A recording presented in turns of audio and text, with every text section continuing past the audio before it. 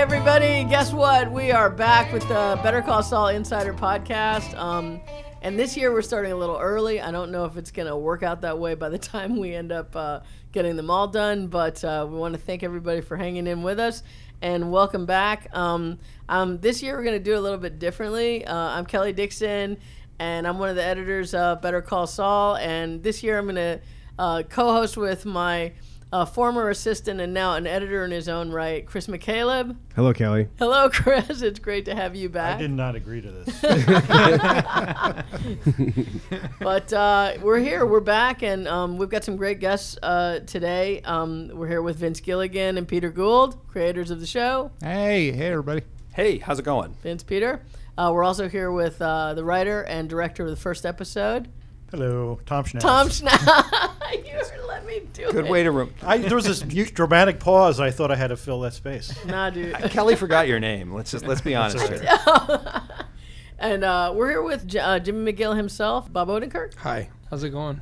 And we got a special guest here today, Mark Proksch. Oh, great job. Did I do it? Yeah. Right? Okay. Hello, everyone. Who plays Price. You'll remember Price from episode last year called Pimento. It was the penultimate episode. Penultimate episode. It was Mark Proksch is the character that Mike gets connected with. He's black market selling to Nacho, right? Pharmaceuticals. A little bit of oxy that I've stumbled into. Way over my head. One of the things, Mark, it's great to have you. Thank you for being here this morning. I appreciate it. One of the things that Vince always likes to talk about, especially when there's somebody new around our editing rooms, is he loves to talk about the Flim Flam Yo-Yo Man. Zim Zam. Zam. Oh, shit, I did that wrong. No worries. There is a bit of flim flam, though. It's definitely so sorry. a flim flam. Man. Fuck. I'm going to have to I've shared that with so many people. And if you great. haven't, just Google the Zim Zam Yo-Yo Man. Yeah, What's sure. his name? It's K-Strauss. K-Strauss. K-Strauss. I'm so sorry. I so blew that. Don't Oh worry my about God. it. Don't worry at all. But Vince always likes to talk about that, and we've seen the videos like countless times in the editing room. It's like, pull that up in the middle of what we're doing. He's like, hey, pull that up. So you guys want to talk about that a little bit, just to, I know Vince would love to talk about it with you in the room. So It is so fucking brilliant. It is. thanks, Just, man. We hired Mark before we knew about that at all. And Bob told me on the set, he said, you got to watch this. And I did, and I told Vince, and we've been passing it around like wildfire. We just always have to check it out. Yeah. Describe it. Yeah. It's just it's been paying dividends. I mean, trust me. I like just trying to make my buddies laugh. I would go on these morning shows, and I booked myself on them as this yo-yo champion coming to their small town to talk to their kids at the elementary school about the environment through the use of my yo-yo tricks. So right off the bat, you should, red flags should be going up everywhere. And so my friend Joe Pickett and I, we would send out these press releases. And I kid you not, we sent out 12 to area like Wisconsin, small town news stations that had morning shows. And by the end of the day, we had 10 responses. They're so desperate to fill any time on their show. There's only so many times you can have like the area florist come back and do this is what people are doing for their weddings this month. So once I got on, of course, I would not do any yo-yo tricks because I can't yo-yo. Not a fan of yo-yoing. And I would talk about my awful life. And I wanted to do 12 of them and kind of package them together. So if you watched all 12 in a row, you would get a couple story arcs told through 2-minute, awful appearances. But after the 6th or 7th one, it kind of blew up. And yeah, that's how I I was living in Wisconsin, and man. that's how I got out so fucking to LA. brilliant. It is so damn But like when you would, when you would go on, and obviously they found out that you didn't really yo-yo and stuff. What did they do like after the what was cameras? the reaction? Yeah, what after It the was like a cameras deer in stopped? the headlights, and you could see all of their like training and experience come flooding back into their eyes to figure out how to get this weirdo off. And as soon as we cut, they would just walk away like I had the plague. And then it was always the poor camera person that would have to come up to get the mic off of me. And you could just tell that they were really uncomfortable. And I would every time I would say, "Oh man, I think I blew that one." So you stayed in character. Oh, I was the character from the time I arrived to the time I left. And the camera person would always be like, "No, you did all right. You got your point across." What was my point? Was he? What are they talking about? So like security wasn't like showing you out? At that No, point? never happened. Really? No. Because they never figured out during the appearance that you were scamming. really They always thought thought that I you- was real Just a for loser. a little while. Yeah, just a And guy you that's just a like bit off. and you just like blew it. Like you just didn't. Yeah. Oh yeah, I would Wow. always have a few beats I wanted to hit for the story that. Oh, the stories were great. Yeah. Fantastic. So Car it, breakdowns. yeah, and I would just keep. I had no gatekeeper, and I would just keep devolving into a darker and darker space. So. It's so fearless. And so, how do you do that? And not, first of all, I'd be scared to do it. Second of all, I'd be halfway through it and I'd start laughing nervously, or I'd just be like, how do you keep that character in place? So He's a sociopath. Is that what it is? No, it is. That's true. No, I don't know. I mean, think you the get stakes are behind low, right? Yeah, the stakes are low. I mean, Right? Nobody's going to get hurt. It's Yeah. If it wasn't you, they'd be talking to somebody decorating cakes. It's not, right. Exactly. And I feel like because I think you're a polite guy. I also, I've the whole pranking people thing, which is a big part of comedy and has only become bigger in the last 20 years. Mhm. And I see Sacha Baron Cohen and doing what he does, which, sometimes I'm like, it's so great and you're making a point. And then sometimes I'm like, all you're proving is that people are polite. Yeah. That's all you're proving. Exactly. Is that they will try to be polite and no matter what kind of crazy person comes their way. And with this, I really But this didn't is want to so- make them look bad. Right. I wanted me to be the butt of Yeah. the joke. Right. Because I watched all those things, Candid Camera. I love all of them. Yeah. They all make me laugh. But there is a point where I'm like, all right, that's, it's not hard to trick a person into, like you said, being polite. And so I wanted this to be kind of, I'm the idiot and I'm the one And that it's everyone so will be fun. making fun of. Did you? Well, I have to ask this. So, did you rehearse? Oh, you no, were in a not garage really. somewhere rehearsing. Did anyone have a reaction that was like sometimes if you meet somebody who's a little sidetracked, you can either try to get that to stop or get away from them, or you can go, let's go down that road. Did anyone go down the road with you? Like, go, well, let me hear about your car. What broke in it? How could No. you gonna get it fixed? No, nobody they went. all- All right, let's go all in. I knew I would always get a little bit at the top where I can really ramble, and then after that they're gonna be trying to steer me away, and so anything I really wanted to get out, I had to do right off the bat, and that was the challenge. How do I get into this without tipping, showing my hand? Yeah. And so I'd have to work it in, And But the terribleness of your yo-yoing. I can't is yo-yo. astounding. I My really favorite, can't. my favorite one was when you shared your rap for the kid that you shared. Oh yeah, yeah. The Blue Blue Strauss's Angels. rap. Yeah, the Blue Angel one. That's Yeah. that's my favorite. It's the setup for the yo-yo tricks too. Because the magicians always say never tell them what you're going to do, and you explain everything that you're going to do. Anything to keep me from having to do it, because as soon as I do the trick, the interview's done. I mean, that's, they know it's over. Yeah. Do you try to make it? Do you try to I don't know how to yo-yo either. I mean, I can yo-yo, but I can't do any tricks. Do you try to make it work for as long as you can, just to see if you can, or you? No, I don't. I was just making up names, and because if I did a trick that everyone knows how you do it, then they would see I can't even do that simple trick. So yeah. I loved what you said. Something about the muscle memory is just gone. Oh yeah, like that would happen in yo-yoing. Like there's a end date, like a boxer. Yeah, right. The knees go bad. Or something like that. Yeah. Well, I appreciate you talking about that, Mark, and being here as well. Thank you. Because I know that it's one of Vince's favorite things. I love it. I bought a T-shirt. I bought a Zim Zam Yo-Yo Man T-shirt over the internet. Of course you did. But then the damn thing came. It was too small, so I had to give it away. But I couldn't. Was it the teal one? It was not teal because I hate teal. But it was bluish. Yeah, I don't like the color teal. Kind of yellow, maybe, or orange. No, it was white, I thought. Blue.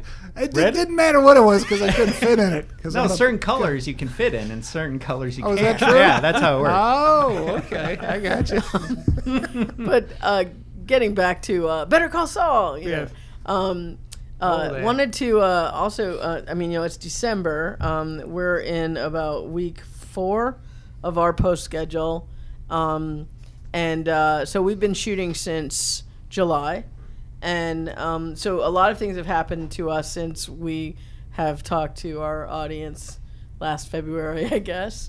Emmy nominations for us, for you guys. Was that after we did the last series of podcasts? Definitely. That came in July, and we didn't fucking win, but that's okay. Who cares? It was such an really astounding, amazing, wonderful, flattering thing to get those nominations. It was. Absolutely. And it was just, who knew? I mean, who thought? And we've gotten, I'm sure you're leading up to, we've gotten a bunch since then. Not Emmys, yes, I wanted to, because Bob has just gotten nominated for many things this week. He's had so many nominations he can't keep them straight. I know. I can't either. I know he got a Golden Globe nomination. Got a Golden Globe nomination. Get a SAG nomination. I am shining my tuxedo with real penguin oil. Nice. So definitely wanted to say congratulations. 3 penguins. Definitely wanted to say congratulations, Bob. So you're thanks. having a good week. But didn't the show get a bunch too? Yeah, I mean, my God, Ray Seahorn. Ray Seahorn. How about Ray Seahorn? Getting noticed. Nice. Writers Guild. Writers Guild. How many noms for Writers Guild? Three Writers Guild nominations. Guys, fantastic. 3. We got Best New Show, Best Drama, and then Peter and I for the pilot, which was well done, very, guys. very Well done. flattered, very honored. I mean, it's crazy, right? Yeah. I mean, we didn't expect anything like this. First, I expected, and I've said it too many times, but I'll say it again, to get my ass kicked. I mean, I just expected some people to go, okay, I'm going to give it a chance, and a lot of people to tune in and go, jerks, you can't mess with my Breaking Bad. You can't do it. But people kind of gave it a chance. They did. In general, they just kind of said, all right, well, we'll hang in there with it. I mean, you guys did an amazing job with that first episode, which we're talking about here. Wait, right? No, we're talking about 201. We're talking about 201. 101. That ending, you guys. It's like, come on. And even the beginning like raw with the Cinnabon and the lions, right? It's like a big steak. But even with that, I mean, I think you guys felt like I did, right? That we could just. Yeah. I mean, we're all up for earning it, right? Yeah. We could have been New Coke. We didn't know. Yeah, absolutely. And I'm all for hanging in there and proving it, you know, and I'm still all in for that. Yeah. And so I almost don't know what to do with this, like, all this sort of appreciation. It's like, I want to say, take it easy. Please notice me in season 3. Please don't just, it's okay. We got a lot of work ahead of us, and stay with us.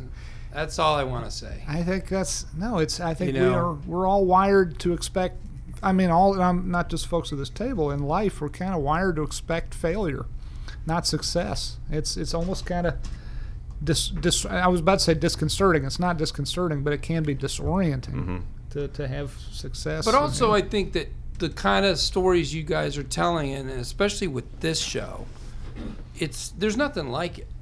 There's nothing like this show that I can think of, and I think that the real value of it is going to be in getting to tell this, getting to see a couple transformations, and you know, the real value is going to be if we get to go to 3 or 4 seasons. That's when you're going to go, that's really special, and that's what was special about that show. And whereas, you know, I mean, you're masters of storytelling, and I think you're able to give people rewards moment to moment and episode to episode. But the true reward in the way you're telling the story and the kind of story you're telling and the time you're taking and the patience you're showing, if we get to do it, we don't know, but if we get to do 4 or 5 seasons, that's when I think people can look at the whole thing and go, that was the value of that. That was the real greater value and the amazing, unique thing that they did. And it's tribute to the audience if we get to do that, because this isn't like anything, and there, I think there's like a sixth sense among them that's like, these guys are doing something here. I'm going to watch and see where it goes. But we're getting a lot of trust from the audience. You know, and it's a lot. I think a lot of it you don't take enough credit for yourself, because a lot of it is that this guy has this character, Jimmy McGill, has a soul. He can be hurt, and that's not something that we knew about Saul Goodman before you played him. You know, I don't think any of us would be sitting here right now if you I'm a broken man. There you go. There you go. The trick is cast an actor who's a completely fucked up personality and has pain in their eyes. You know, I wanted to. This is Vince on the phone with the casting person. Does he have pain in his eyes? I don't need to see his fucking audition. No. I wanted to ask you about that, Bob, because I remember, like, you know, when you did Breaking Bad, and I remember there were a couple of podcasts that you did, and you were really very concerned about your acting chops, and you know, I am how you still felt. very concerned about my acting chops. No, but I mean, I just want to say, after a whole entire season where you are number 1 on the call sheet and you have to carry the show, how do you feel now? What was that like? Was it very daunting? How do you feel about your performance? How do you you're a guy who watches, right? You watch yourself, or no? Have we asked this? I don't know Not if I've that ever much, asked but I this do. before. I don't You have watch a the problem show? watching Okay. myself in character. I have a problem watching myself on a talk show. Oh, okay. That is Okay. unpleasant. So you watch the episodes. Yeah, You because watch it's me, okay. supposedly. Okay. You know? I remember though when we were working on season 1, just before we started, one of the things you said to me was maybe I won't watch them. I told Naomi maybe I should just not. I don't know if Vince and Peter would be okay with this, but what if I don't watch them ever until the show's completely done? Because as an actor, I hate that thought of doing a moment and seeing myself doing it. I don't want to, you know, you go through life and you look in the mirror in the morning or maybe in the car or something, but you forget about yourself and you just kind of, you know, you don't have that second sense. And as an actor, I worry, I think one of the things that's bad acting is you can sort of see the performer very well aware of what they're putting out and sort of very manipulating themselves. Yeah. And so that was a thought, but it wouldn't work. You can't do that. I couldn't not watch it because I need to understand the world and the tone. Sure. And it's just not, it would be weird. Honestly, it would be just weird. Although it would have been great if people had asked you and you had said, maybe I'll get around to it. Some of these things are the challenge of acting. You know, I think in a weird way, who's the great actor who played Lincoln? Come on. Daniel Day-Lewis. Yeah. When I hear about a guy who is in character and insists on being in character for the run of the whole production, Sure. there's there's two ways to look at that. One way is, wow, what a great committed actor. Yeah. Another way is that great, and now everyone's name is leaving, Olivier comment to Dustin Hoffman, where he stayed up for 3 days so he could play a character who'd been up for 3 days. And Olivier said, well, next time try acting. And it's sort of like, you want to, when you hear the Daniel Day-Lewis story, you go, wow, what commit. And the other side of you goes, well, I guess if you're a good actor, you could put the hat on and play the character and then stop and be yourself. Yeah. Because if you can't do that, I mean, God bless you for committing. Yeah. But isn't that what the job is? But But having said that, there's value to that. I absolutely believe. But Sure. But you know what I mean? It's sort of like, if you can't watch yourself and then go do your job, then then you shouldn't do this. I mean, you should be able to do some of this stuff, right? Yeah, but you know what? I guess I like that analogy you just made, because I guess what it points out is everyone's got a different way of getting there. Yeah. And if, you know, for me, I'm not an actor, but as a writer, if suddenly, you know, I found out that standing on my head made me a better writer, I'd learn how to stand on my head and I'd do it. I wouldn't hesitate. The only place to draw the line would be, because this happens to so many writers, you know, I write better when I'm drunk.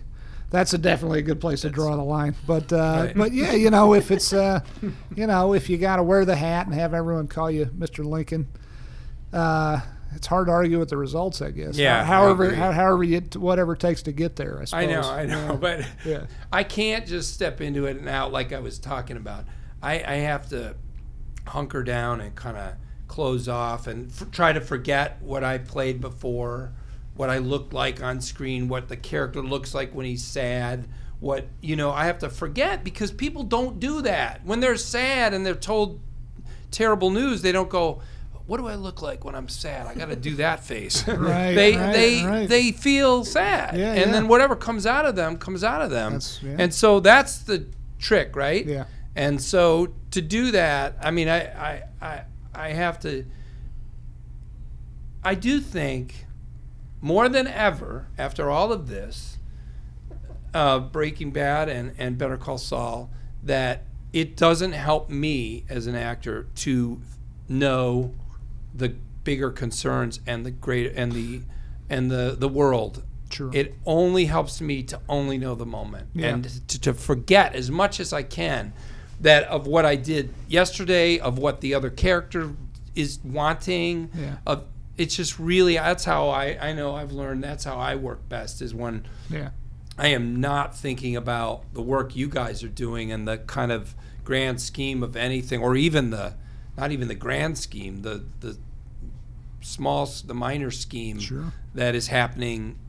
What helps is I just gotta forget all that shit and just be there and feel and try to know only what I know in that moment. And that makes sense. But that must be different for you, because you're also, you know, even before Breaking Bad, you're a director. I know, and but you're a writer. And yeah, so but I this would is say that different set of muscles. Yeah, but comedy is sketch comedy, which is what I've done. It is a completely different set of muscles, and that's why I don't understand actors who direct themselves. Like, I could not do that. I think the only way I could understand that is if the character I was playing was me. Like, sometimes, you know, you see a Woody Allen or a Louis C.K. and I mean, that's Louis. That really, really is him. And in a lot of cases, it seems that's his life. Right. And that I can get. You could step in front, step behind the camera, and I'm me. So it's not like this, I got to lose myself in this other person's concerns and desires. But I could never direct myself acting like in Better Call Saul. I could never do it. Because it is completely, as you point out, it's completely different. And it's fun to be a director, right? And see and to think about the whole story. Since we didn't have you, we only had you for a couple of episodes for podcast last year, and we didn't really get to talk to you about the whole thing. Just real quick, if you can, was there anything last year or in season 1 that, you know, made you that did scare you? Like the monologue with the bingo monologue. Oh, really? And you were so great. How interesting. Scared me a lot. Really? Really? And I think did you like the it scene, the way the it turned showdown out? with Michael in episode 9. Yeah.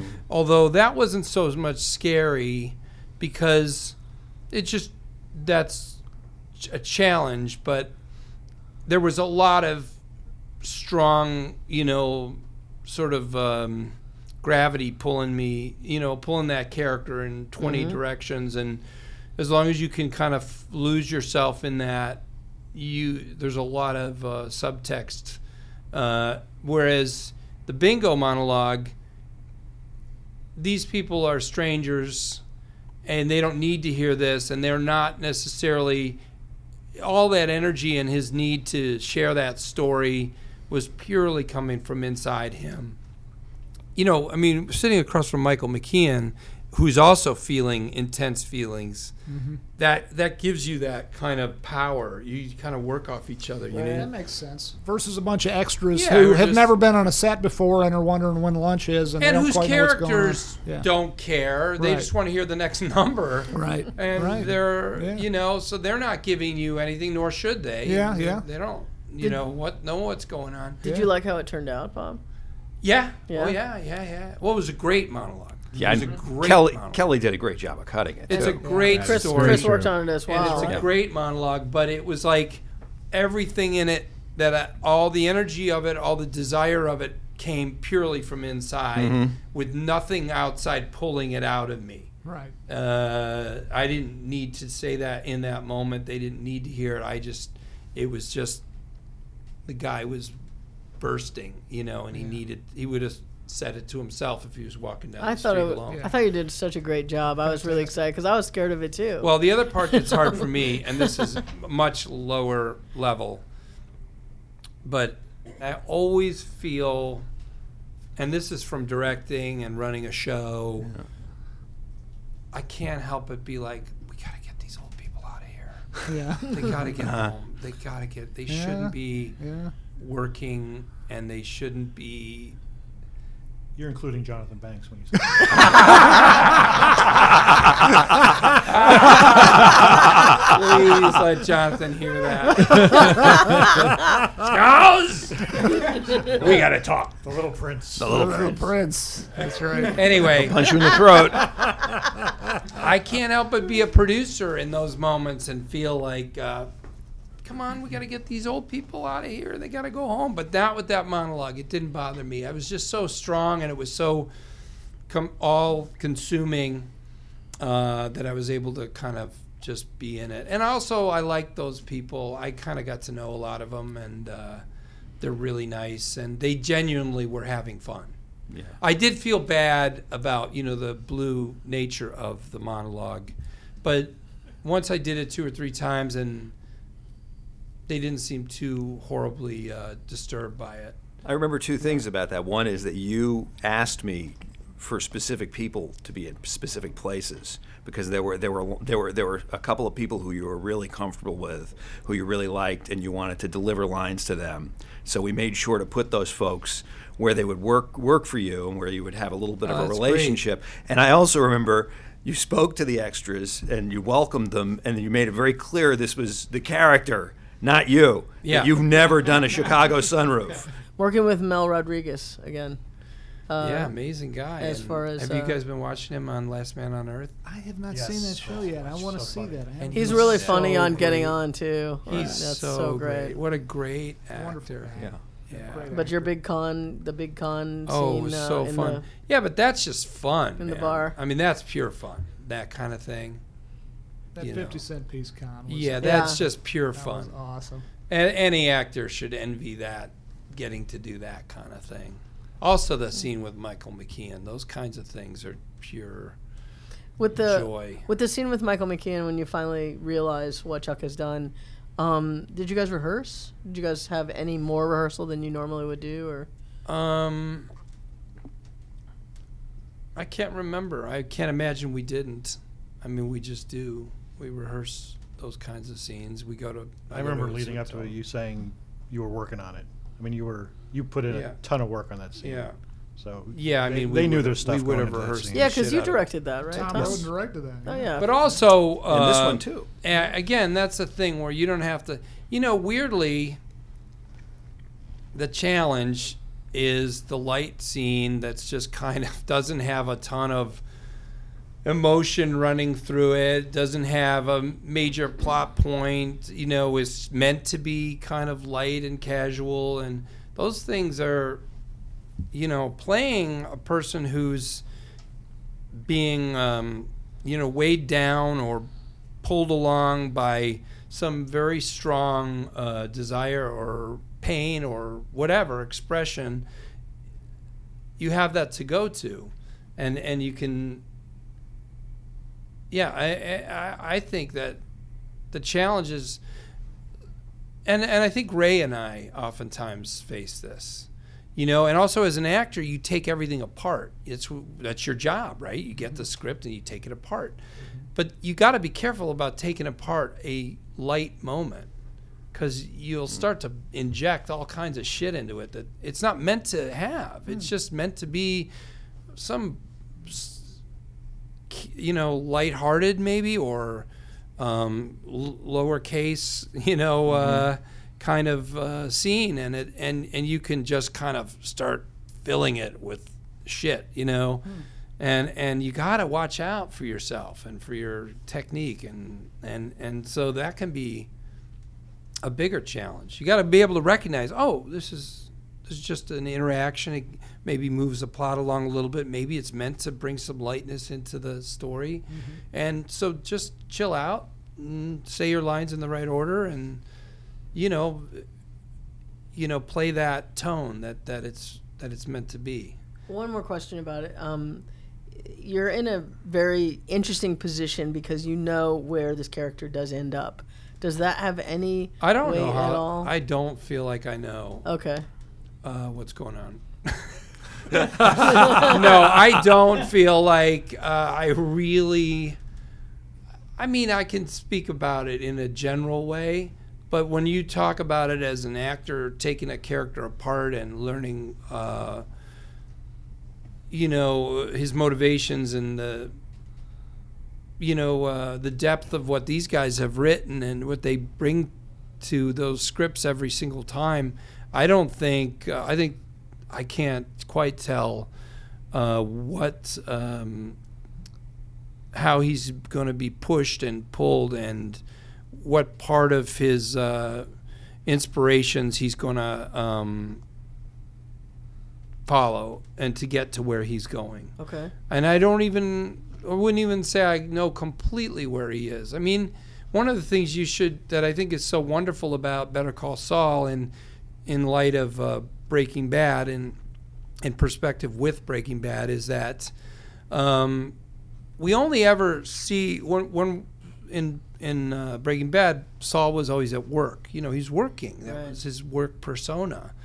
I mean, sometimes he was kidnapped, and then that was his kidnap persona. You know how you act. How you act when you're being kidnapped is not the same, but it's very much a great statement about, and a true statement that everyone can relate to, about who you are when I see you at work, and who you are when you're with your brother, and who you are at his house, and who you are when you're on your own and with strangers, and who you are when you're with someone you are trying to romance or whatever. And everybody would go, yeah, well, I'm very different. I mean, if you saw anybody, can you imagine Donald Trump at Thanksgiving? He's probably a bombastic guy, but guess what? All his kids are like rolling their eyes right in his face. We know. No, we heard about the wall. Can we please talk about something else? And they're saying that out loud, and he's going, oh, darn it. And I know, and so even let's say what we've seen of Gene, of Jimmy, we've seen him at work and we've seen him at home a little bit, but we don't really even know his whole world. It's probably pretty small little circle, and it may be. There's a scene in Breaking Bad. I wish I could say we planned this, but I feel like there's this Jimmy McGill moment in this series of Breaking Bad where he gives Jesse advice about Andrea, and he says, "Go in there and you're dropping off money to Andrea, and you're like, kid, go in there and you want to be with her, go talk to her." Yeah. And you'll sit in the back seat, and you're like, "What?" It's like I almost feel like Jimmy McGill came out for a moment, and then you had to hide it again because you're absolutely. being watched. That is the moment I always point to. By the way, Yeah. that one where I'm sitting in the car, because that was not. Believe me, as an actor, when you take that moment apart, you're like, why is he doing this? Mm-hmm. There's no reason the Saul Goodman that we know of as he presents himself at his workplace is purely self-interested and just wants to make money and just wants to reduce his level of stress. And there is nothing indicating that except the guy's, whoever he really is, and his personal story that motivates him to push Jesse to do that, to take that action. Yeah. Well, Thanks for talking to me so much. Sorry to monopolize the it is called Better podcast. Call Saul, and you are. Yeah, I know. But Your you name know is what? in the title. Well, also, I just want to say the number one on the call sheet thing, which people bring up all the time, and the lead thing. I mean, what does that mean? I mean, you're just an actor playing a part. He happens to take up more space than some of the other parts, but it's just the same job. I don't, the only thing I see that's different is that oftentimes it seems that the lead actor and the lead character can make choices that really come only from their own personal story or psychology, whereas it's more true that I think that the secondary characters or supporting cast are reacting to choices the lead character will make. But even that isn't true in a show as well written as Breaking Bad or Better Call Saul. But in a general way, that can be kind of true. You're absolutely right. And I sort of was really thinking about it in terms of, in Breaking Bad, you were more of an ancillary, and now you're having to carry. And I was wondering how I just don't really think. that. I just try not to think about it. I don't think it would help to think about it. All right. Makes Well, sense. I wanted to I actually wanted to use that sort of as a segue. The whole thing about where this character is going, because you are also tasked with playing a character who's gone beyond Breaking Bad, and that's how we open our premiere episode this year. Which doesn't have a title yet, right? We don't have a... Embarrassingly, first time ever we're recording this podcast, we don't have titles for the episodes yet. We kind of put that off to the last. So this one is, for we lightning just to call strike. it 201, but yet again, we're starting in the Cinnabon, and you are having to play a character, a character. It's what's the character's name again? Gene. That's right. God, I don't know why I'm forgetting these things. Gene. But you're having to play a character who's gone beyond Breaking Bad, and you're having to play Omaha again. And so I was wondering what it was like for that, because there has not been that much information. And when you're again this year, as you were in season 1, you are reflecting again on your previous persona, Saul Goodman, and so I was, even you guys, can you guys, Vince, Peter, talk about that, and Tom as well, the writer's room. How did that, what is that coming from? And, when you guys started back last year, you started back in, I think, January. Wow, did you really? So you guys didn't get a break January at all. We started. We got a little going in December, didn't we? Or even No, that was season 1. Oh, I'm December. sorry. They're all So I running mean, together in my did head. you guys? You're right. Think that, hey, is it going to be a pattern that we start in the Cinnabon every year, or hey, that's a great place to start? Or I don't know why. I mean, we just thought it would be good. We started season 1 with Cinnabon, and it just felt somehow right. I mean, there's no real logical explanation as to why go back to Cinnabon. It just felt like it was important to seeing the future and knowing that all this stuff that we're seeing in the past is connected to something else in the future, and we make a really specific connection between past and future in this episode when we see Gene afraid to go out of a door to set off an alarm, and then when he gets his Davison, Maine job, there's a light switch on the wall that says "Do not touch," and he thinks about it just a little bit, but he says, "I want to see what the switch does." I mean, it just shows where this person has gone in these years. I mean, it's such a small thing to do a light switch, but it shows a very dramatic change. Right, but it also shows that he really has not let Saul Goodman go at all. I mean, he doesn't tend to, I mean, we know so little, but he doesn't tend to reminisce about being Jimmy McGill, but he definitely misses. He does. being Saul Goodman. Saul Goodman would have had the absolute balls to push open that door, and probably make the police feel guilty about coming and questioning him. Yeah. But Gene is too scared to let anybody know Saul Goodman exists, and Saul Goodman was in the past, and he's not here anymore, according to that scribbling on the wall. But he misses anywhere. him. He's saying Saul Goodman was here, not now. He really misses him. Oh, is that the way you read it? I did, yeah. I love that. I read it as this sort of. I love the. Well, I mean, maybe the character himself is thinking, "Oh yeah, I'm Saul Goodman and I'm here." Yeah. But to me, when I wrote it, I was like, "That guy is gone. He's not. He's not here anymore." I agree. He's gone. But interesting. But in my mind's eye, Gene thinks he is still here on some level. Mm-hmm. But I agree. That guy is gone. Yeah, if he was here on some level, he would have figured out a way out of that room instead of sitting there for 2 hours. Yeah, he would just push the door open. Yeah. But Bob, how about you as far as acting these Omaha moments, and what goes through your head in trying to put that together? Oh, I just feel like I love playing another side of this guy. Man, that's great. How lucky am I? Forget the nominations. Really, I mean, just to get the opportunity to play a person who's so deeply written, and then all these different sides of him, and iterations and evolutions of him.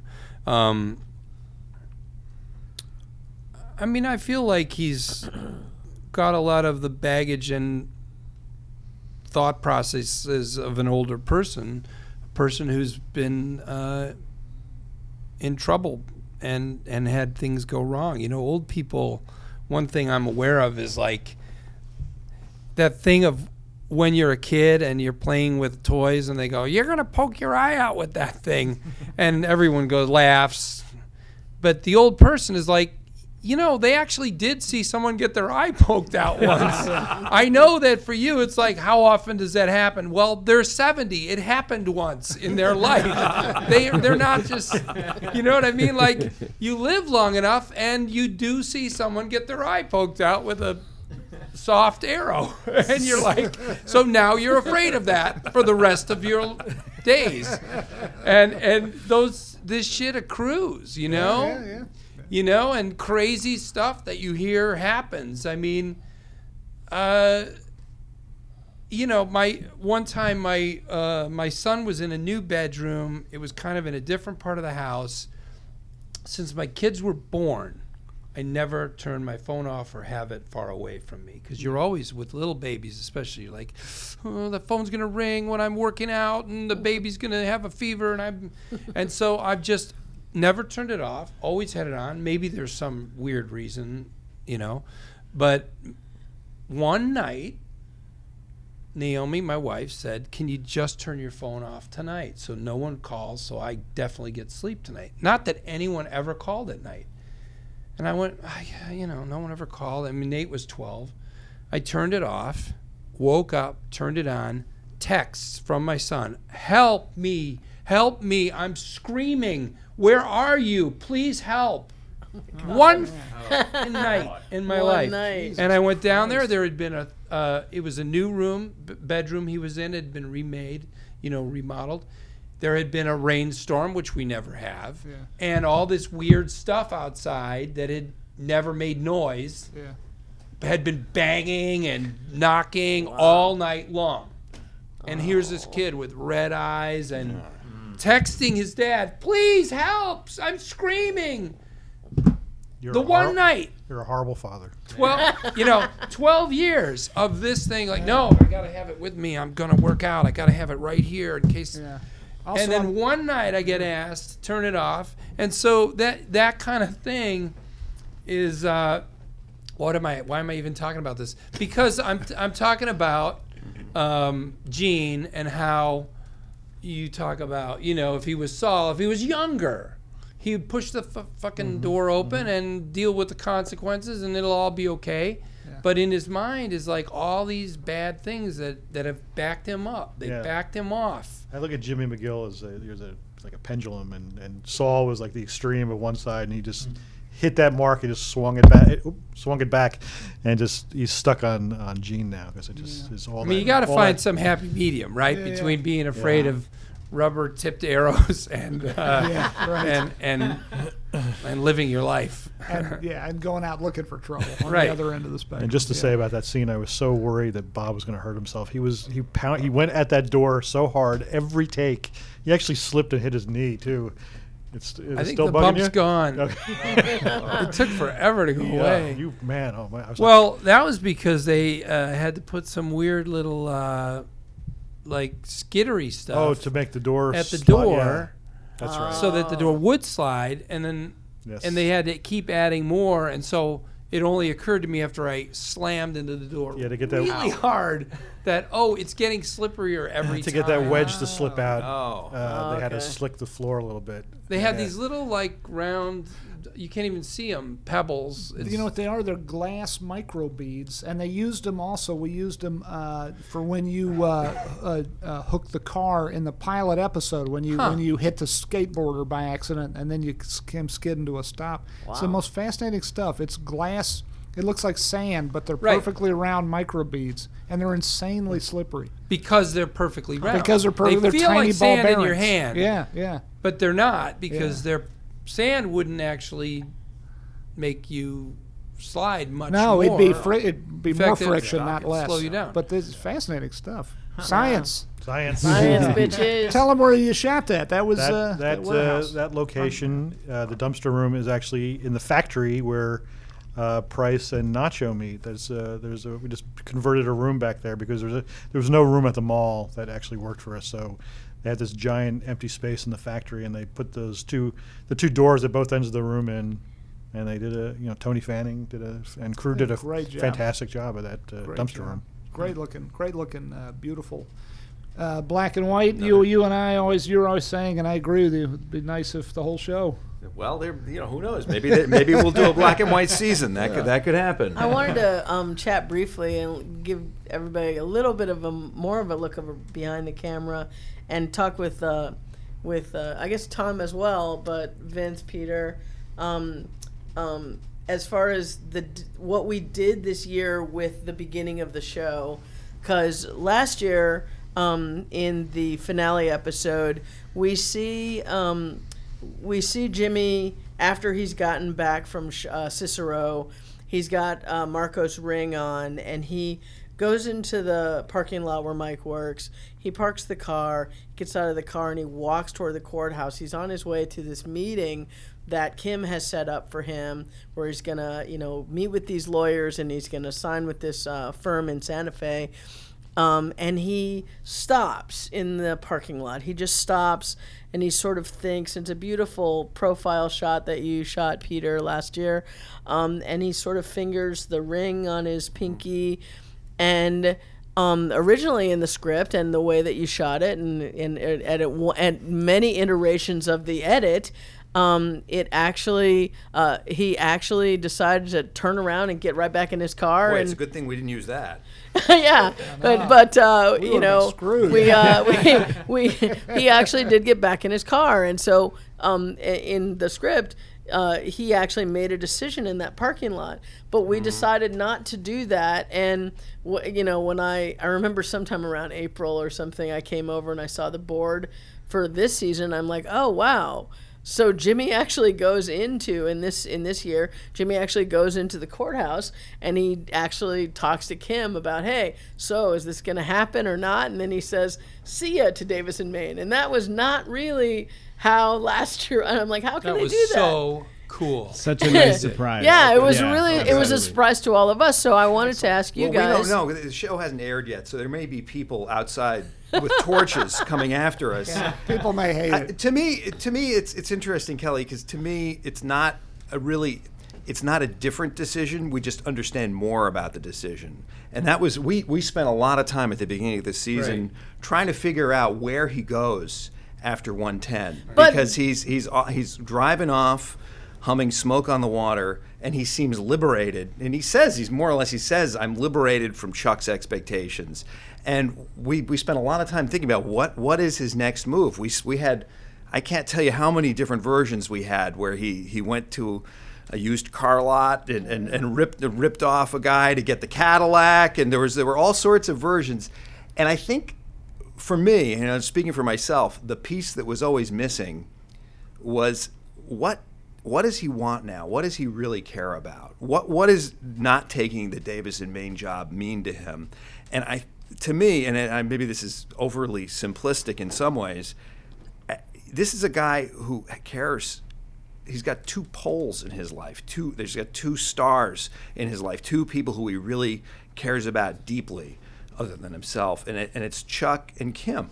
And so one of the things that we realized as he was driving away, is he driving away from any possibility of a relationship with Kim? And that was, so we decided, what if he went inside and made sure that one thing, as Kim says, one thing has nothing to do with the other. And that in a weird way, that set the tone for all 10 episodes. It helped us understand where this guy's heart was and what he carried. Because I guess that's always the question, and that was the question when we started the show, to me anyway, was how can this guy be hurt? What does he care about? Because Saul Goodman, as we meet him, I mean, he can be hurt physically, he can be hurt financially, but how do you hurt Saul Goodman emotionally? And eventually we're going to find out the answer to that question. But that was something that always stopped us, I think, at the beginning. Is it Saul Goodman or is it Jimmy McGill?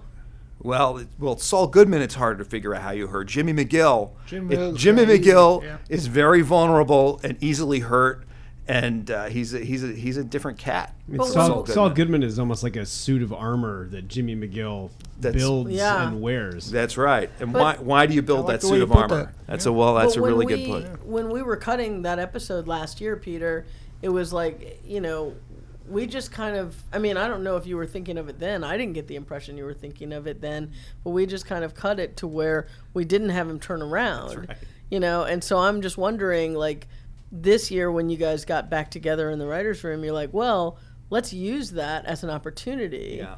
But we weren't thinking about that back then, right? So it just was one of those things that it's a terrible thing to admit, but that's true, yes. That's okay. We admit that kind of stuff all the time. It reminds me of Breaking Bad season 2, because at the end of season 1, Tuco drives off, and you have Walt and Jesse standing there, and you just feel like, oh, there's going to be a world of trouble as these guys work for Tuco. Where is this going to go? And then season 2, the truck turns around. It turns around. It comes. The world of trouble's right here, right now. And we didn't know that. We didn't know that when we finished season 1. Yeah, that's true.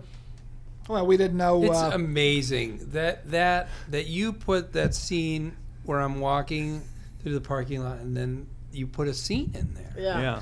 Do you guys feel like? Obviously, the concern is this a cheat? Are we being tricky? Too cute? But it doesn't feel that way. I hope it doesn't. No, it doesn't. Yeah, and I think the question is, why does it not feel that way?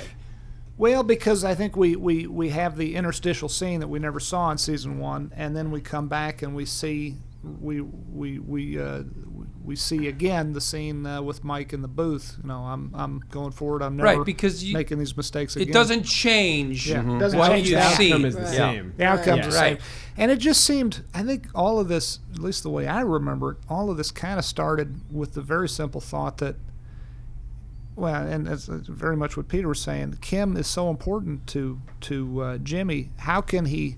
And she set this whole thing up. How does he blow her off and not even show up for the meeting? Yeah. Right. And it seemed like at the very least he should go in and be as politic as possible, as diplomatic as possible, and say to these folks, and say it with a great deal of sincerity, thank you for your consideration, but at this time I can't take this job.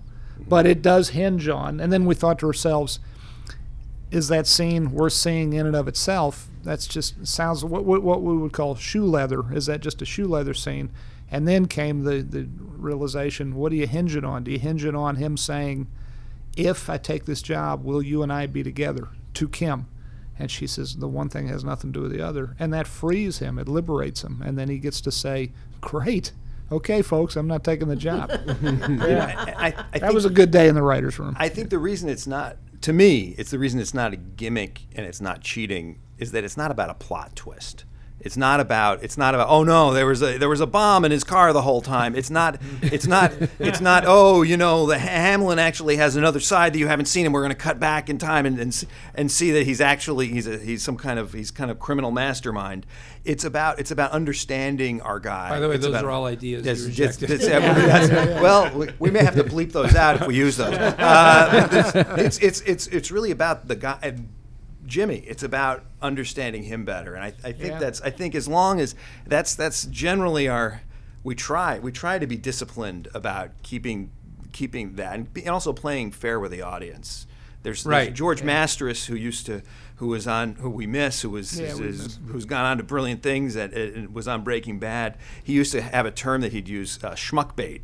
Which is when you lead the audience to think that there's something terrible has happened or there's some giant story move, and then the next scene you just take it off the table because you've got them through the commercial. Yeah. And we try not to do schmuck bait. No schmuck. Right. No schmuck bait. I wanted to bring that up because yet again, I mean, I'm such a big admirer of you guys. I never doubt. We are too. Yeah. That's what this is all about. I never doubt that you guys are going to come up with something interesting. I've just stopped trying to guess. But this one was really interesting to me, and I thought that it was very interesting that you took an editing thing that we did, as an opportunity to move your story into a new direction, an interesting direction. But I also wanted to show people, because a lot of people, out there think, on Breaking Bad, I definitely know that in all these podcasts we've shown people that no, it wasn't all planned out, and you've been very vocal about that. Would have been boring if it had been all planned out. You and I were talking before the podcast, and the pilot, the first third or fourth shot of the pilot episode of Breaking Bad, you see two dead guys in the back of this RV careening through the wilderness. They were dead. I remember. And then we decided and we begged episode you. one, we're like, that guy's he's so good. Please bring him back. We love both those actors. But we saw an opportunity. We thought it'd be fun to bring them both back. We didn't seem believable they were both still alive, but we thought. Well, we did bring Emilio back, though. In a way, he's still there. He's just dead. Yeah. Well, yes, that's right. He died a good death. Dissolved. Well, I don't know if it was a good death. It was a memorable cinematic Very death. memorable. Yeah. But no, I just, Your son is dead. But console yourself with it was a cinematic. Yeah. It wasn't particularly quick or painless, but it was cinematic. But again, I just What wanted does the doctor say? I just wanted to bring up. You really should have been there. It was something to see. That you guys watch it on my YouTube channel. I just wanted to bring up though that you guys are always thinking and always kind of sort of taking advantage of different ways that we tell our story, and maybe something got changed in editing that wow, you took advantage of and made an opportunity out of. I was really surprised when I saw that. I was like, hey, how can Jimmy go in? He turns around. We had that episode cut. And then I remembered, oh wait, no, he doesn't turn around anymore. So wow, I guess so. If he had turned around, I think, and this is one of the things that we pitched to begin with. We thought, well, he pulls over. He's got a collar at least, and we would have had at least he would have had the basically the same conversation over the phone. It just would have. It's better. And that would have been then we wouldn't meet Ed Begley Jr. That's right. Ed Begley Jr. Right. Ed Begley Jr. How awesome is it to have him on the show? Spinal Tap's first drummer. That's right. That's right. You're bringing the whole band back together. Oh yeah, that's true. Bit by bit. Yeah. What a sweet gentleman, and what a great actor. And had you worked with him? Yeah. Because I had an idea when we were working with him here to put him in this movie that I'm shooting right now. Nice. And I almost didn't want to ask him because it's such a weird little comic moment that's so kind of meaningless. And I said, what if you did this? And he goes, I'd love to. And he did this. It's just one of the great little things in this movie that we're making. Wow. You want to talk about the movie? Say the name? Or? Do you want me to? I don't know. Sure. Yeah. It's called Girlfriend's Day. and Ed's in it in this brief passage, and it's just him walking me through a house. All right. That's all it is. When are we going to see it? When's Girlfriend's Day coming out? My goal and my hope is that it comes out. We can't have it ready for this Valentine's Day. Okay. I would like it to come out on Valentine's Day. Okay. So the next. Right So on. even though it'll be done, 2017. I think Yeah, we'd hold sit on on to it it. and try to put it out then. That's my hope. Smart. I hope that the distributors will want to do that. And you writing and directing? I this time? wrote it, but also as a co-written script with some friends of mine. Gotcha. And I did a lot of rewriting on it, but whatever. We all worked on it, and I'm acting in it. Gotcha. Hopefully. Excellent. Can't wait to see it. Can you guys talk a little bit about the decision once Jimmy realizes, cool, all right, Kim is a possibility, he almost immediately draws her into his Cicero world of deception and I mean his Slip and Jimmy. I mean he introduces her like almost immediately to Slip and Jimmy, and the fun and the sort of the flip side of fun that can happen when you're before we go conning to that people. though, I wanted to like talk to Tom a little bit about. I'm sorry, Chris. Oh, that's all right. Because just real quick, talk to Tom about bringing Mark back in, bringing Price back in with Mike, and can you talk about that? Look at this guy. He's lovable. We had to have him back. I mean, once we got through 109, we were like, immediately, how do we bring Price back? And in the first episode of the season, we thought, well, things are continuing. This, Mike's still working with Price, and Price just gets a little bit in over his head. Price get a new car though. Got a brand new car. New ride. Yeah, which incidentally I've bought 2 or 3 of since. With the matching sneakers and well, the an watch. investment, a couple of. Do you have a teal one? Yeah, I have a teal one. Yeah. It is. What was it like to drive that thing? It's like driving a tractor, isn't it? I thought you had one, Kelly. I don't have one as big as that. Oh, okay. The other editor, Skip, has one as big as that. Boy, I have the baby one. I hate admitting it's fun. It was fun to drive, and not have a care of because when in between scenes you have to reset the vehicle, and I got to drive on I would consider wilderness air, and in my limited vocabulary, and it's fun just not caring, about, I don't give a shit. The tires are not going to pop on this thing if I hit a rock. It's really embarrassingly fun. Nice. Maybe I'm a douchebag. I don't know. Maybe I really am. No. Embrace it. Yeah. I'm going to go out and buy some Axe after this. Get a Von Dutch hat. My marriage is going to be over. But. Or will it reignite it in a whole new way? Oh, maybe. Maybe she'll become a moron too. Start a whole movement. Embrace your inner douchebag. Yeah, exactly. So Tom, though, but getting Price back in. So was that? I mean, what kind of a pitch was that? That was a no-brainer. I mean, yeah. it was, once we started going forward, it was, he was on the board immediately. We have this board of names with all the characters that have been in Breaking Bad and Better Call Saul. And when Price went on the board, it was just I don't know what else to say about it except that we had to have him back. As soon as we had the thought that Price would get too big for his britches, and that he wouldn't need Mike. The rest of it sprang very naturally because one of the things that we love is professionalism, and Mike is a consummate professional, and in his own way Jimmy is too. Yeah. And people who don't have respect for professionalism get what they deserve. Just to have Mark here yelling at Jonathan, you don't do anything. Yeah, you don't do anything. Why am I paying you? I'm spending good money. I'm throwing good money away in the trash. Counting down till the decision's final, as if. He's such an arrogant idiot, and that's what I love playing, are arrogant idiots, and this is the ultimate version of that. He's clearly in over his head. He doesn't have the experience or the tools to deal with what he's doing, and he thinks that he can just fire the guy that really has control over the situation.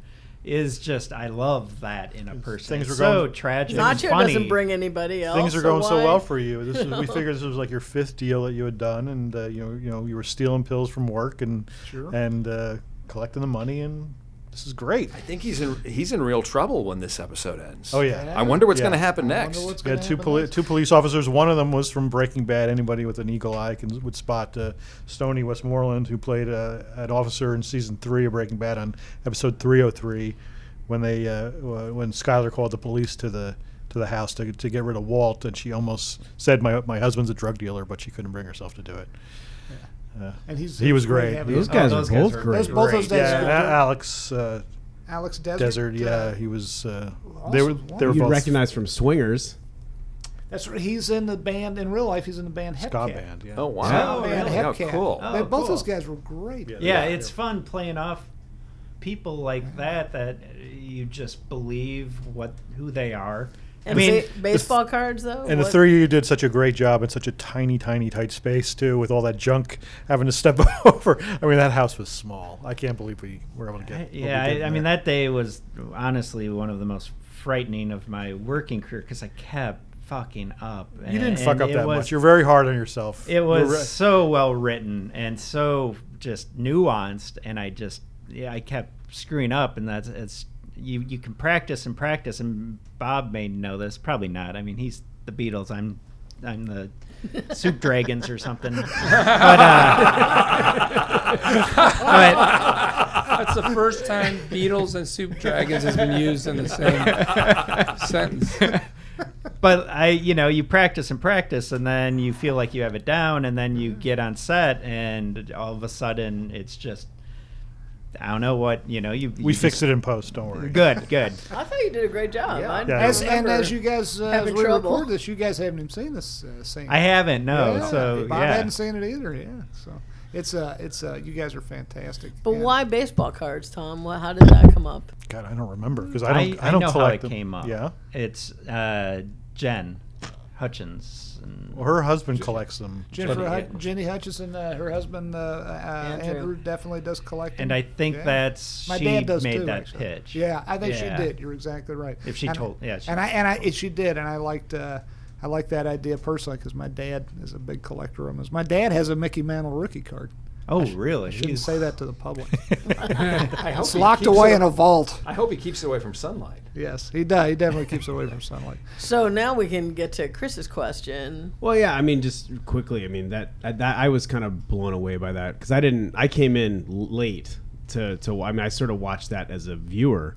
I didn't read the script. I didn't any of that stuff. So I was really surprised that he dragged her right into Slippin' Jimmy and gave her a glimpse, and she kind of liked what she saw. I mean, Well, she I liked always- that dangerous. But I always feel that's exciting- why she's always been a friend of Jimmy's, and or they've had a thing, whether it's been physical or not, we don't really know. But there's been something between them, and I think she's always been Some sort of intimacy. Yeah. so attracted to that dark side that he's not really show, but she's seen it.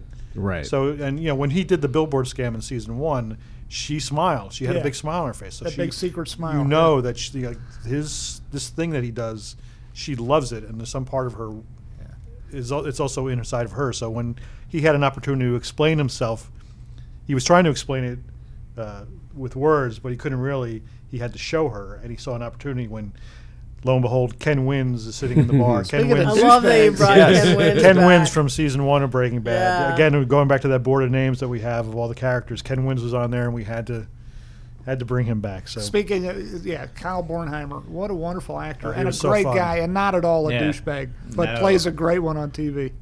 Yeah, it was And great. you having him wrote back. some great dialogue for him. Oh my God, he Tom. had a run of dialogue. I don't know how much we'll actually hear in the mix, but he had a long speech that he had to give. It's sort of in the background of Kim and Jimmy You talking. got a Warren Buffett shout out in there too. That's right. yeah, that's right. A Warren Buffett shout out.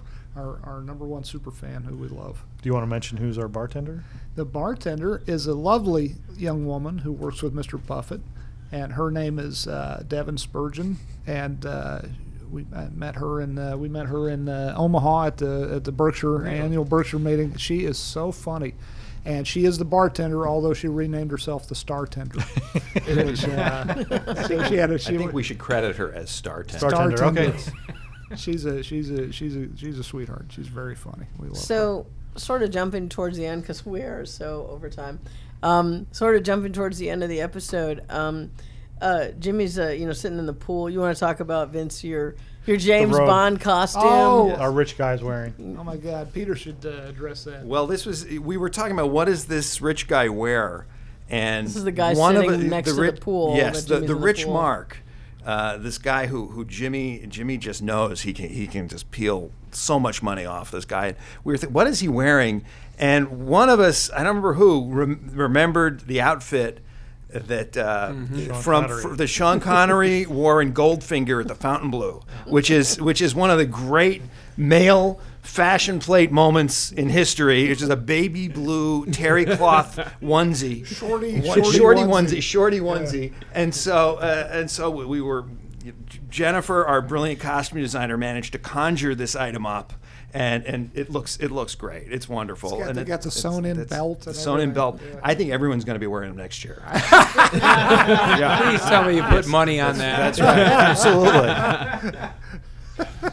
But you're laughing now. Peter needs to do an 8th season of the show because of that investment he made in blue terry cloth robe. Cornered the market on terry. Please, everyone, think of a story. It's something, anything. But at that moment, that's one of the key moments where Jimmy's been in the pool, and earlier he tried to explain to Kim, I don't need to be a lawyer. I don't want to be a lawyer. That's not what I want.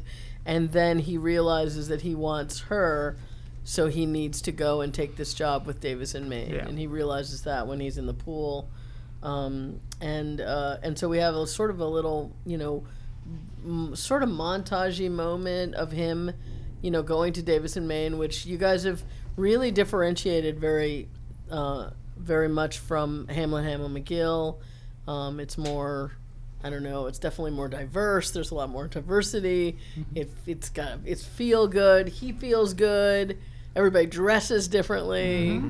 Can you guys talk about that? And just thought it'd be interesting to have him in a place. There's no reason to not like this place. Mm-hmm. Any sane person would go in there and say, "This is a great job." So we'll see what happens in the coming episodes. Yeah. And they're so accommodating. I mean, his new assistant Omar is like, "We can get anything for you." Coca-Cola desk. Desk. Tony Fanning. Speaking of our amazing production designer, Tony Fanning, and then Christian. Di Bedoya, our location manager, pulled off a real coup with this location, the Davis and Maine setting. When you first enter it, and you shot it so well, and Kelly, you edited it so well, but you first enter it, that lobby is a real library. Place. It's a library, right? It's a public library, I believe. Yeah, it's right down the street from. What the hell's the name of that damn restaurant? That was a gas station. The Grove. The Grove. And the Standard. The Standard. It's right down the street from the Standard. Yeah. On Route 66. Yeah, you can stand in front of that library and see the Standard. Right it's a quick half block or so from where Lydia and Walt did all their dealings. That's right. Yeah, and where she got poisoned. That's right. In the final episode, and then so that's a beautiful use of a real location with some judicious dressing, and then when they go into the bullpen area with all the desks and whatnot, that's an amazing set. That was on stage. Yeah, it's fantastic. Really beautiful. Our construction coordinator. And then Tom, sorry. Yeah. You already talked about the light switch, and at some place somewhere somebody just dropped dead or something. Some bird fell out of the sky. We're really okay to the public listening to this. We're looking for some good memes or whatever the kids are calling them. We want to see what that light switch does. So you can cut like somebody running through on fire or something. I don't a building exploding. That's an obvious one. But what do you think it actually does, or does it even? I don't think it does anything. Yeah. I've seen those light switches in places, and they do not touch. And do you touch them in real life? What are you talking about? My mind went somewhere dirty. But have you ever switched off a switch that said don't? I play by the switch? Rules, Vince. Do you? You play by the rules. Mm-hmm. Do you want to talk just right quick about the little? I know people will think that it's a visual effect or something like the pizza, but about our hummingbird in the price scene. And you don't know this in your scene with Nacho, Mark. we have this giant wide shot of the factory, and for whatever reason, a hummingbird flew into frame, stopped dead center, hovered there for a second, and flew out again. Wow. And Kelly used it in the cut, and I was like, It was Boy, amazing. I saw it and I'm like, wow, we have to use this. And then I And we showed just left it in. I showed it to Tom. I said, because on the set they have, they usually have a video monitor feed of all the Yeah, I didn't see it. cameras. And I said, did you by chance see this? And he said he didn't see it. Tom And was off drinking. It's like we couldn't believe it. It And was an so unmanned camera, right? and so yeah, it was an Yeah. unmanned camera up on a crane. Yeah. Wow. Well, it It's happens still so amazing. fast. Yeah. And then it was funny because when you were in my room, you're like, that's great, but what does it mean? And so then I'm like, well, we definitely have to find a use for this. It's a drone sent by another TV show. It's a crossover. They're on CSI something they're watching. That's great. But it was pretty amazing. It seemed wrong to not use it. Oh yeah. Yeah. It was like that's like a Yeah, I was glad such it a stayed in. I serendipitous didn't know moment. Although it's such a weird time we're living in, both good and bad. Mostly good, I guess. But we could have digitally erased it, so you would have never known it was there. We could have changed it to a dinosaur. I mean, we can do anything now. But it just the very fact, I think, when things are real, captured reality, captured on camera, somehow they become more precious in a day and age where you can fake anything. We're wrapping up. We didn't get to talk about Zafiro and Yeho. Oh, yeah. dude, Oh, my let's God. talk about it. We brought it's the The liquor $50 shots The that tequila. they're tequila that Gus Fring used to poison Don Eladio back in season 4 of Breaking Bad. And let me ask you this too, because you said, I think Tom, you said you guys had to recreate the bottle. The bottle, it was actually what we did on Breaking Bad. There is, for bottle collectors, and there are folks who collect bottles, that is a somewhat well-known antique bottle I believe it's called a Jenny Lind bottle. That's what we based the bottle on. But and then we had a sculptor sculpt that agave, that copper agave stopper. Didn't you tell me that they put the name on it? They sculpted the words Zafiro and Yeho. They somehow created a 3D printed bottle. So it's actually not a real glass bottle, I don't think. Or no, I'm sorry. it's No, glass. they No, made a they- mold. I'm sorry, yeah, they made because a they- mold out of a 3D Yeah, they printed made the mold was 3D, thing, and then they blew a glass yeah, bottle. because It is a there real was glass always bottle. some Yeah. imperfections in the Each one's bottle. a little Yeah. bit different. Yeah. They were yes. That's right. That's what handmade. it is. But Nice. amazingly I'm not going done. to say hand blown around here. As we're wrapping up, the artists, by the way, the Upside Down Man painting was an artist named Miles Toland. Oh, Miles Toland he's did a And great then- job. And then all the train paintings that are, and the desert paintings that are in the office as well. Is that- Francis DeFranco. And we didn't mention the beautiful and talented Ray Seahorn, who's so damn good. I tell you, I just got to say that scene, and you haven't even seen it yet. Oh, The scene at the end of what is it, Act 2, when you two have just done the scam on Ken Wins. We got to have a real last name for good? Ken. It's so It's good. electric. Everybody did such a great job, but she is so adorable, and that moment between the two of you is so. You guys have such chemistry. It is. It's such a great moment. I can't wait to have her on the podcast. It's something. later- It's got later. a tone that we've never done before. The toothpaste scene I love. I mean, you guys. The toothpaste scene is You're talking great. about those scenes where there's just a light moment. I mean, it is. There's not a lot happens in it, but it tells so much about you two.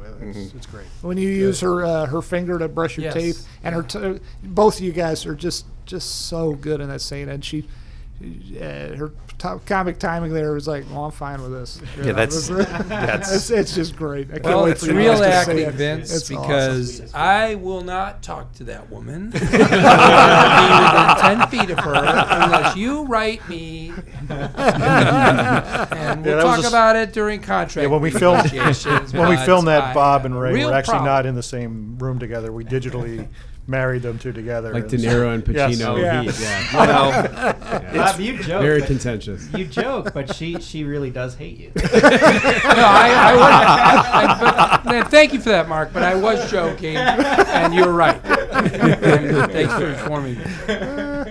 I guess we gotta hate to Yeah. say We it. should wrap this up. It's been really long, but that's okay. It's the first episode, and I had so sometimes much that more happens. to say. There is so much more to You say. can like stay and do and the folks will next be one. hearing more about this episode when we do. I'm sure when we do, as we always do, the what do you call it? The DVD commentary. DVD commentary. This was free, folks. Now go buy the damn DVDs. That's right. Come on. That's where all the good stuff comes out.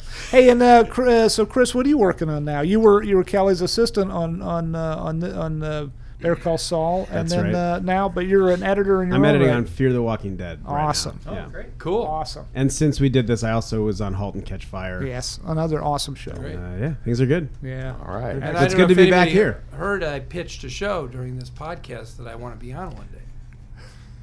Which- Did you catch that? No, which Any one? of you show creators? CSI whatever. I like it. All right. Well, wait. I just want to say thanks everybody for coming in, and this was episode 201 that we don't have a title for yet. I pitched some and- names that they didn't. I guess I didn't hear back. I guess they didn't like any. When And, did you pitch him? I gave a list to Jen. We haven't seen. she's- She doesn't. She just keeps those things. She never shows them to us. Yeah. Okay. She knows But, things that would upset us. She never shows us. But Just start ranting and raving and throwing furniture around. thank you especially Bob and Mark and Tom and Thank you. Vince and Peter and Chris, of course. And this was cool. And we'll see y'all next week. Better Call Saul. Yeah!